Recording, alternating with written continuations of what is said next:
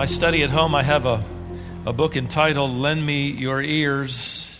It's a book with more than 1,000 pages dedicated to some of the greatest speeches and tributes delivered in history, from Socrates' address to his judges who had just condemned him to die, to the speech of Charles I before he died on the scaffold. It includes the defense of Martin Luther, the reformer, at the Diet of Worms, in his famous finale, of course, where he said, "Here I stand, I can do none other." It also includes the great sermon of Jonathan Edwards, "Sinners in the Hands of an Angry God." There's the farewell speech of George Washington. There's a challenge of Napoleon to his troops. The rallying message of Winston Churchill to his beleaguered countrymen of Great Britain as they're being bombed during World War II. There's the famous speech of John F. Kennedy, who borrowed some of his salient thoughts from Abraham Lincoln's speech years earlier. Yet Kennedy included that famous original line, "Ask not what your country can do for you, ask what you can do for your country." The book included Martin Luther King's address delivered on the steps of the Lincoln Memorial exactly 100 years after Abraham Lincoln signed the Emancipation Proclamation. I also read the speech delivered to the Federal Convention that had gathered in 1787. It was actually a speech written by an author too frail to speak. And so he had his lawyer friend read it to the delegates. It was the words of Benjamin Franklin, the author, as he encouraged these delegates to adopt this document called the Constitution of these United States. The book also included some interesting speeches, like Thomas Jefferson's rebuke of the press for talking too much, a rather shocking speech from a young Mark Twain, where he made fun of the famous authors Emerson, Holmes, and Longfellow, who just so happened to be in the audience. It was such a devastating event, they shut the meeting down when he was finished and everyone went home. One of my favorite speeches was delivered by Douglas MacArthur at West Point in what would become his final address. MacArthur had begun his military career of nearly 50 years as a student at West Point in 1899. And he rose in rank until he became the supreme commander of the Allied forces, in fact, throughout World War II. Just 2 years before he would die, at the age of 82, he was invited back to West Point, where he addressed the academy with a stirring challenge built around 3 words: duty, honor, and country.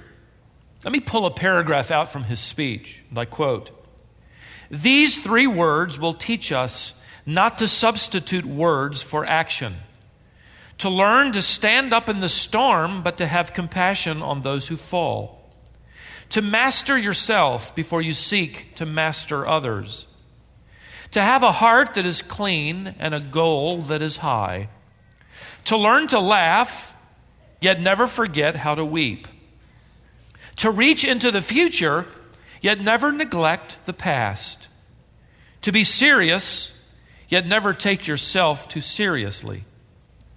These words teach you in this way to be an officer and a gentleman." His speech was even more profound, of course, given the fact that they were coming from the lips of an old veteran, an old soldier, a man with little time left to live. For quite some time now, we have been listening to another soldier of another sort deliver one message after another. We have been studying the address of the Apostle John, a man in his early 90s with just a few years left to live. By the way, the difference between the speeches of statesmen and heroes, like I've just briefly mentioned, and John the Apostle's message is that John's message is not only inspiring, it is inspired. These aren't merely the words of a hero veteran of the faith. These are the words of God through John. Now, as John begins to wrap up his inspired record in chapter 22 of the book of Revelation, verses 6 through 21, through the end of the chapter, form an epilogue. These are the closing thoughts, his final words, where John will challenge us by the inspiring work of the Holy Spirit. He will remind us, he will warn us, he will deepen us with powerful, God-breathed words. Keep in mind, by the way, as we get into the epilogue, that these are also the closing words of God's inspired record of revelation. These are, in a unique way, the last words of God. For now, we shall one day hear him and see him as he speaks to us face to face. If you have your Bibles not already open, go ahead and open them to chapter 22. And you'll notice right away, in fact, let me sort of set this up for us as we get into this epilogue, beginning at verse 6 through verse 21, that all that John has seen and all that John has heard and recorded then for us in this record of Scripture is intended to produce certain responses. And I'm going to pull 3 of them out that struck me as I went through this paragraph. The first word that strikes me is the word anticipation. Anticipation. Notice as the epilogue begins in verse 6. And he said to me, these words are faithful and true. This is the angel speaking to him. And the Lord, the God of the spirits of the prophets, sent his angel to show to his bondservants the things which must soon take place. In other words, John, you are not seeing things. You're not making stuff up. You're not hearing things that don't exist.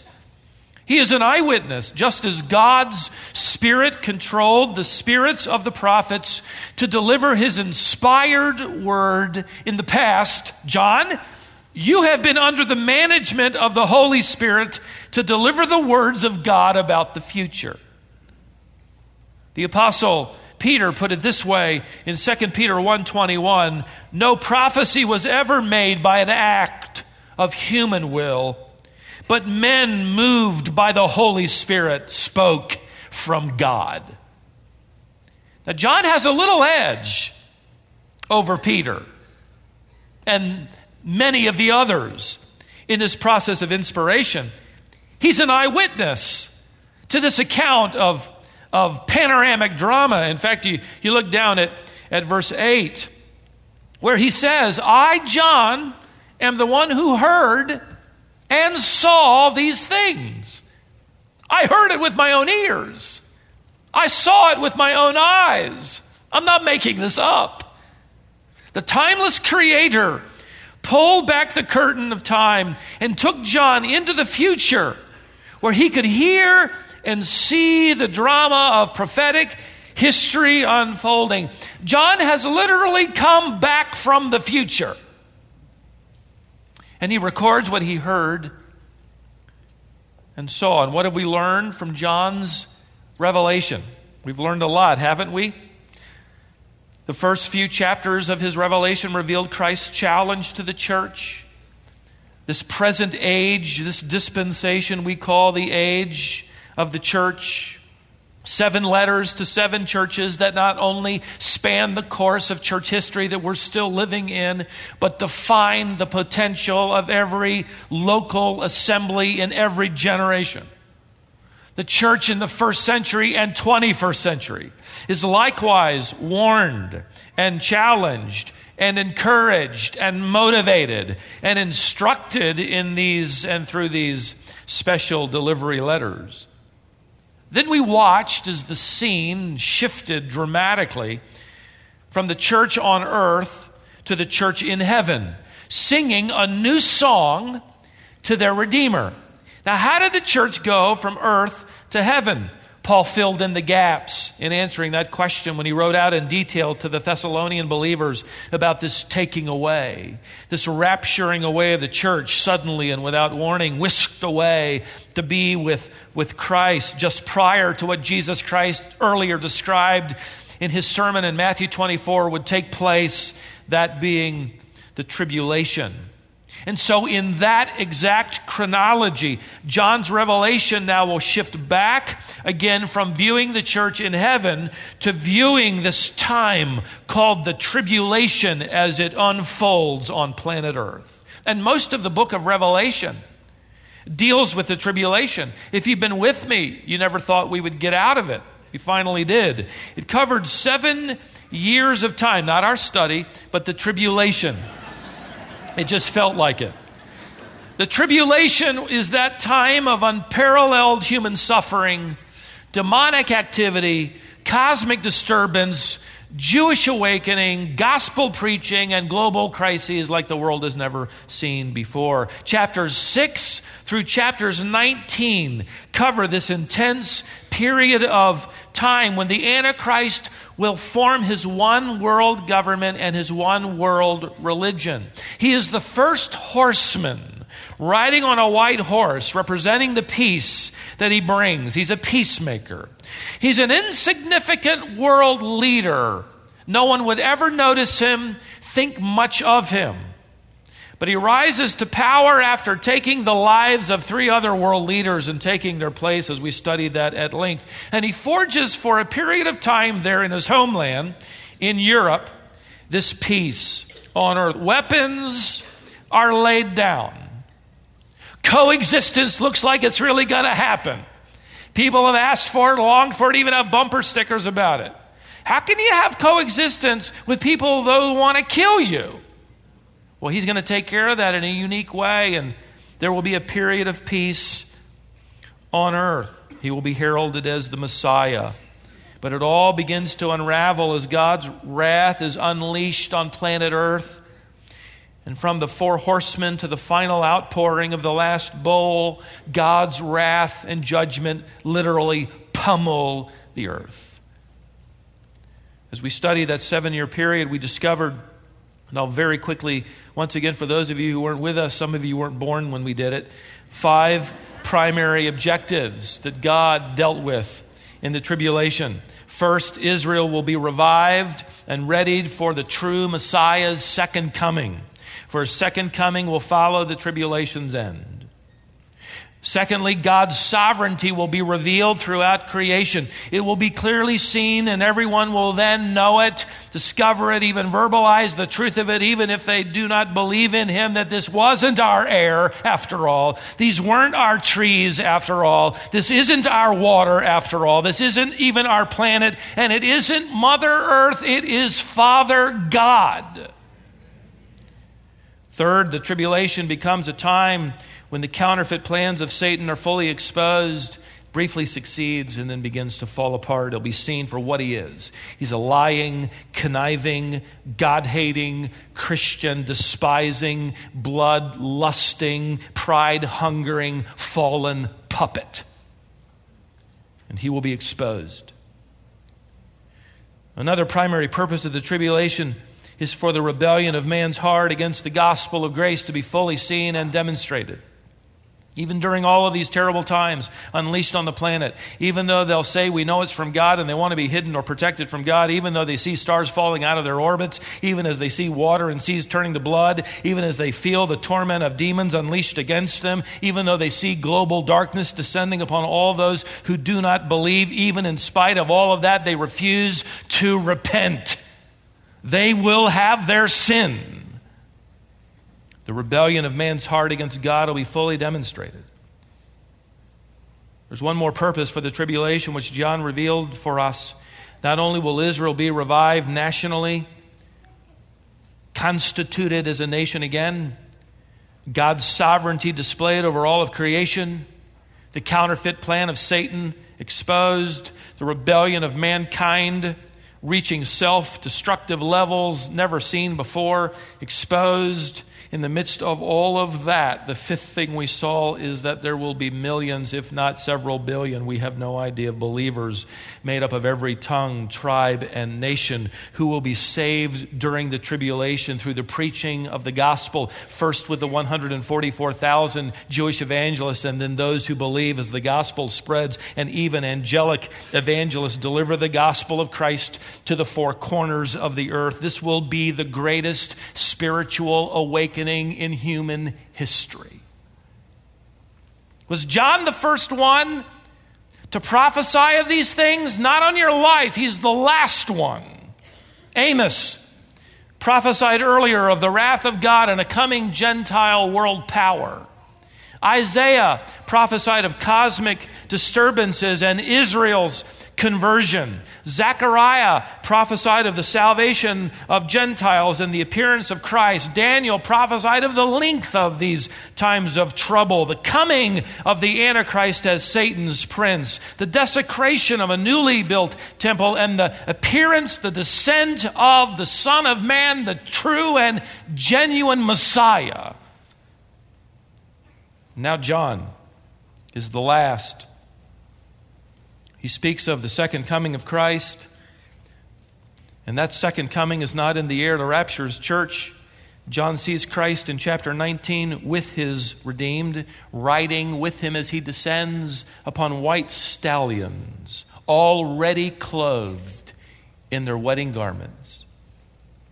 And we descend with him to establish this glorious golden age, the millennial kingdom, 1,000 years long. And those who came to faith during the tribulation, surviving the tribulation, become the population of mortals on earth that we, the redeemed, the ones who descend with Christ, the glorified immortals, reign over as the earth is healed and populated over the course of 1,000 years as Christ sits on the throne of David as he prophesied and as the prophets before him said he would. Then at the end of the millennial kingdom, John delivers to us the shocking news that in the face of his benevolent rule, in the face of all the glory and success and health, in fact, we can't find a verse that says a mortal ever dies. They live for hundreds of years. In the face of all of that, where the earth reverts back in some ways to the Garden of Eden, where the lion lays down with a lamb, Satan is still at the end of 1,000 years capable of raising an army numbering as the sands of the sea, who decide that they will together march against Jerusalem and unseat the king. Can you believe it? And with one word, they're destroyed. Satan is incarcerated forever in hell. And then the great white throne judgment begins, where all of the unbelieving world stands before God, is judged and sentenced.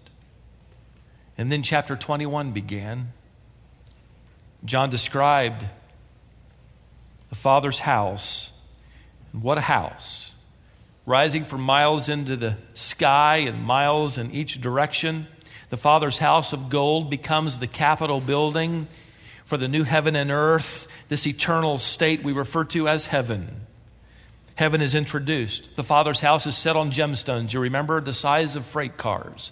Its gates made of single pearls, the size of stadiums. From his throne flows this river. He is continually creating the river, which speaks of eternal life. And on either side of the river are orchards of trees that bear fruit every month. Eternity has begun. And that's where we left it. That's almost 3 years in review. Whew. We did it. And now we're here at the epilogue of Revelation, the last words of Revelation. You might come, though, to the end of just that review and say, that is science fiction. That is not going to happen. That's an exaggerated pastor with a few verses. That can't be. It's just... Frankly, it's too bad to be true for those who don't believe, and it's too good to be true for those who do believe. And you know what they say about things that are too good to be true? They are what? Too good to be true. They're not true. Well, the angel commissioned to be John's companion guide anticipates that, Perhaps not so much from John because he saw and heard it, but from us who've read it. And so the first thing he says in this epilogue is verse 6. Look again. He said to me, these words are faithful and true. It's going to come true. It's going to happen literally. It will take place. The God who directed the prophets before you, John, telling us of things past and present and future, he has been directing you as well to tell us of things yet future. They're going to come to pass. You can anticipate everything you've seen and everything you've heard literally taking place. What anticipation? I can tell you, friends, that I personally have come to look for the rapture as never before. Because of what I've learned and because of what will be established, I kind of enjoy listening to the news now. I mean, it's heating up in the Middle East, and I'm saying, bring it on. The trumpet cannot, that sound can't be far away. And I know he could have come back for the church 1,000 years ago. He could come 1,000 years from now. But when you read the news and you think about the anticipation, you think of the writer of Scripture who said that, the day is drawing near. Well, if he thought it was drawing near 1,900 years ago, it's really near now, right? It must be just around the corner. And so we anticipate it. I can tell you this, I am anticipating the millennial kingdom like I've never anticipated it before, where millions of tribulation believers will be under our rule as co-regents with Christ as they populate the earth and flourish in a restored system of health and beauty and glory. I can't imagine the commerce in 1,000 years under a just king. The arts. Can't imagine education and the ministry of the gospel as it's developed, because those who are born into the kingdom must hear the gospel and believe as well if they ever hope to enter the eternal state of heaven. I'm looking forward to the millennial kingdom. And one of the things I'm looking forward to in that millennial kingdom is, for the first time in your life and mine, we are going to be able to serve Christ as co-regents during that 1,000-year period in assignments that he delivers to us. But we're going to be able, and here's the exciting part, we're going to be able to serve him with sinlessness. Our old flesh is done away. In our glorified immortal state, we're going to be able to serve him with balance and wisdom and undiluted joy. That's something to anticipate. And every one of us, as we serve Christ, are going to hear him say words that we all want to hear him say. We will hear them perhaps many times over. Well done, thou good and faithful servant. That's just the beginning. But anticipation is not enough. There must be another response to all that we have learned from John's eyewitness account. The second word would be application. There must be application. Look at verse 7. Behold, look, I am coming quickly. Now that word quickly means that everything related to the coming of Christ, including all that John has revealed to us, the church age, the rapture, the tribulation, the second coming, the millennial kingdom, the great white throne, all of that is going to happen quickly. When you look at it from the perspective of eternity, it's like that. Now notice what John writes in light of that truth. He's coming. Blessed is he who heeds the words of the prophecy of this book. Blessed are those, happy are those, fulfilled are those who heed. That word heed could be expanded in your translation to render it this way. Blessed are those who take it to heart. Who take it to heart. Live in light of what you've learned. Ladies and gentlemen, God did not give us the prophecies of end times so that we would be smarter, but so that we would be more surrendered. John wrote in one of his earlier letters this way, 1 John 3, 2 and 3, when he appears, we shall be like him because we shall see him just as he is. We know that phrase. We often don't continue on. And everyone who has this hope fixed on him purifies himself. The truth of prophecy is not to just give us the ability to draw out a timeline and defend it, come up with a chart with some pictures, but for us to develop character and pursue the blessing and pleasure of Jesus Christ. This is the consistent encouragement of Scripture. When it talks in prophetic terms, like Paul, as he talked about the rapture of the church and the resurrection of those who've already gone, the bodies of those believers that will be reunited with their spirits. 1 Corinthians chapter 15, he exhorts the believer in light of that coming day to remain steadfast, immovable, always abounding in the work of the Lord.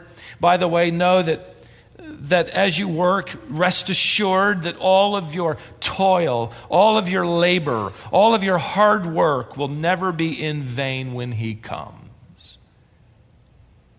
Paul also wrote in his second letter to the Corinthians that he really preferred to be at home with the Lord.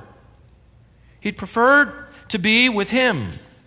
But as a result of anticipating that preferred home with the Lord, Paul goes on to say, therefore, in light of that future home, it is my ambition to be pleasing to him.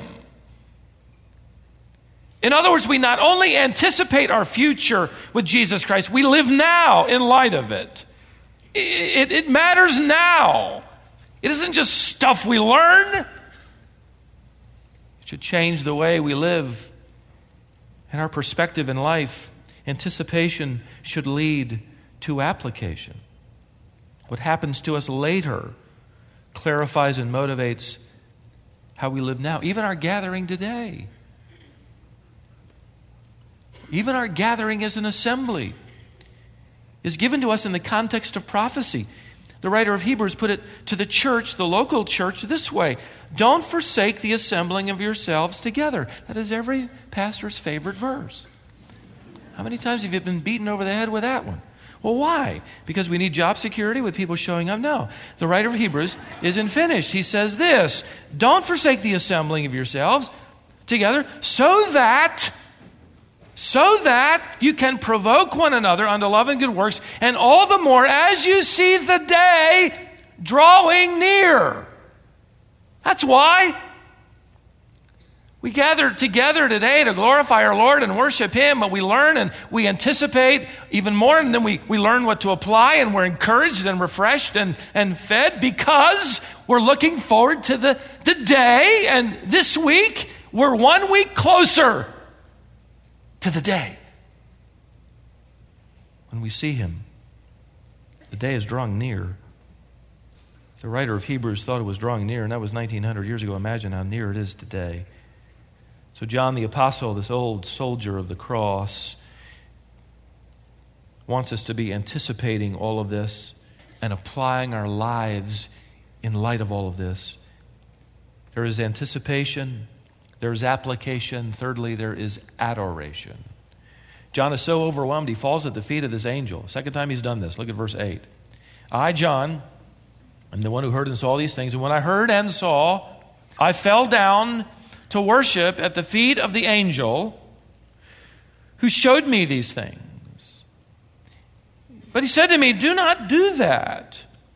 I am a fellow servant of yours and of your brethren the prophets and of those who heed the words of this book. Worship God. Now, it's an interesting thing to consider exactly what he's doing. This angel has just collected in one assembly all of the Old Testament prophets on all that believe their words, the believers, the hosts of heaven, represented by this angel, and the New Testament saints who heed the words of this prophecy.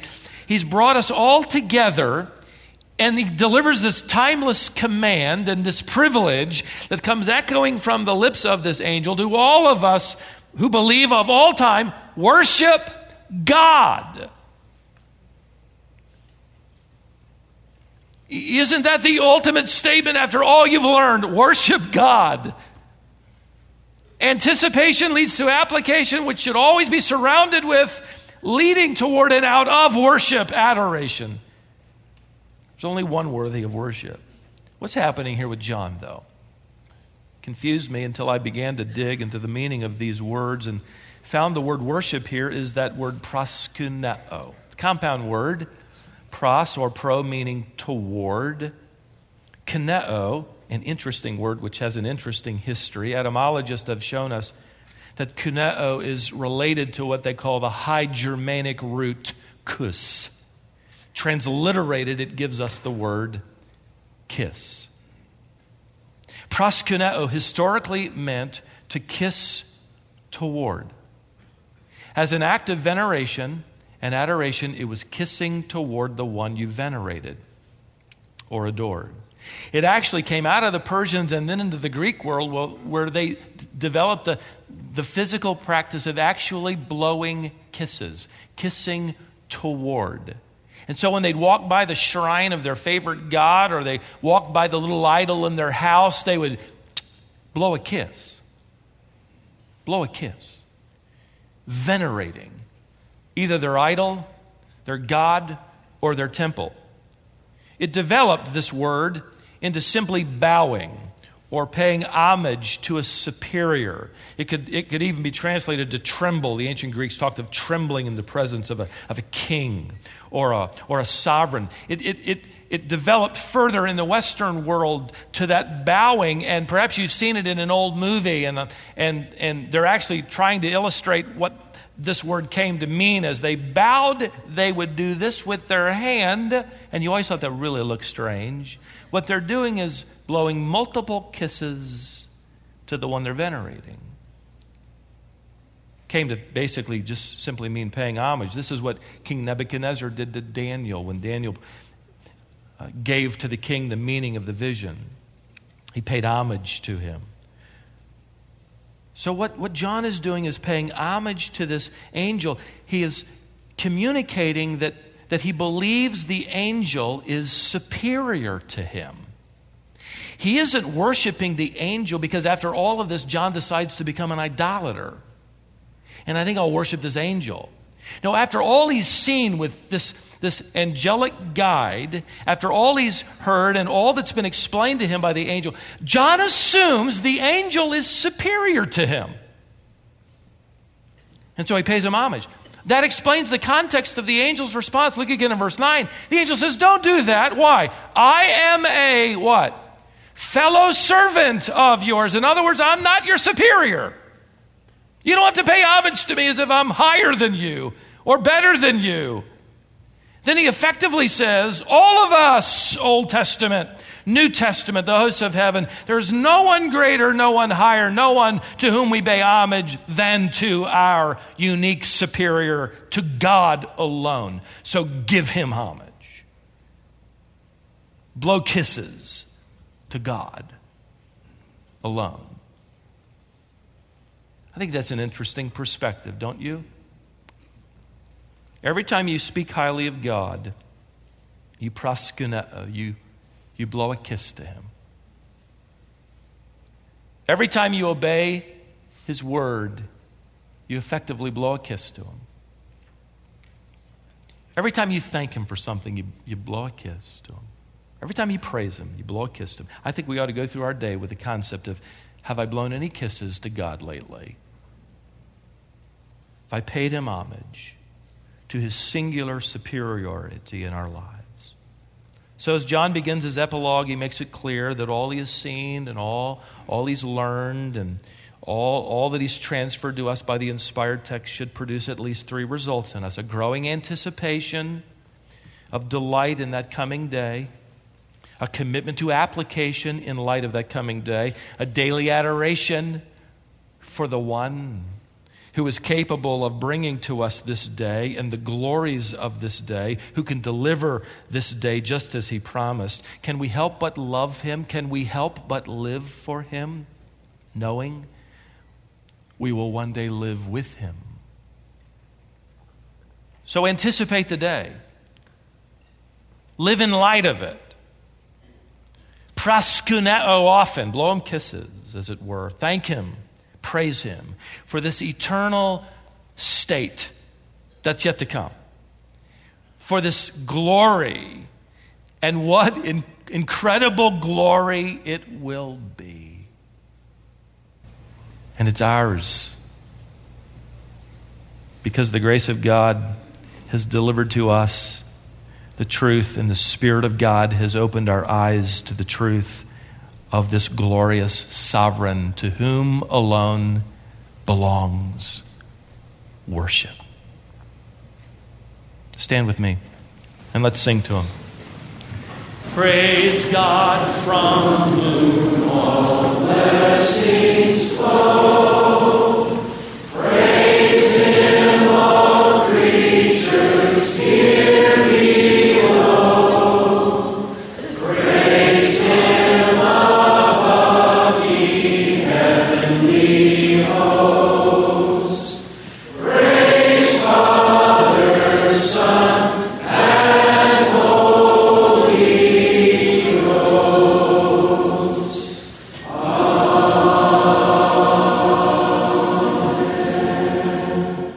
Father, we thank you for the truth of your word. We thank you for this old soldier of the faith, exiled on a little island, yet available to you, who delivered to us such sights and sounds that we could barely imagine them true, but your word is faithful and true. Thank you for the anticipation, understanding your word brings. Thank you for your Spirit within us who provokes us to apply these truths. Would you do that in our lives today? Which then will lead us to adore you, to worship you. Thank you for this inspiring and inspired text. Ancient words with fresh meaning because it is alive.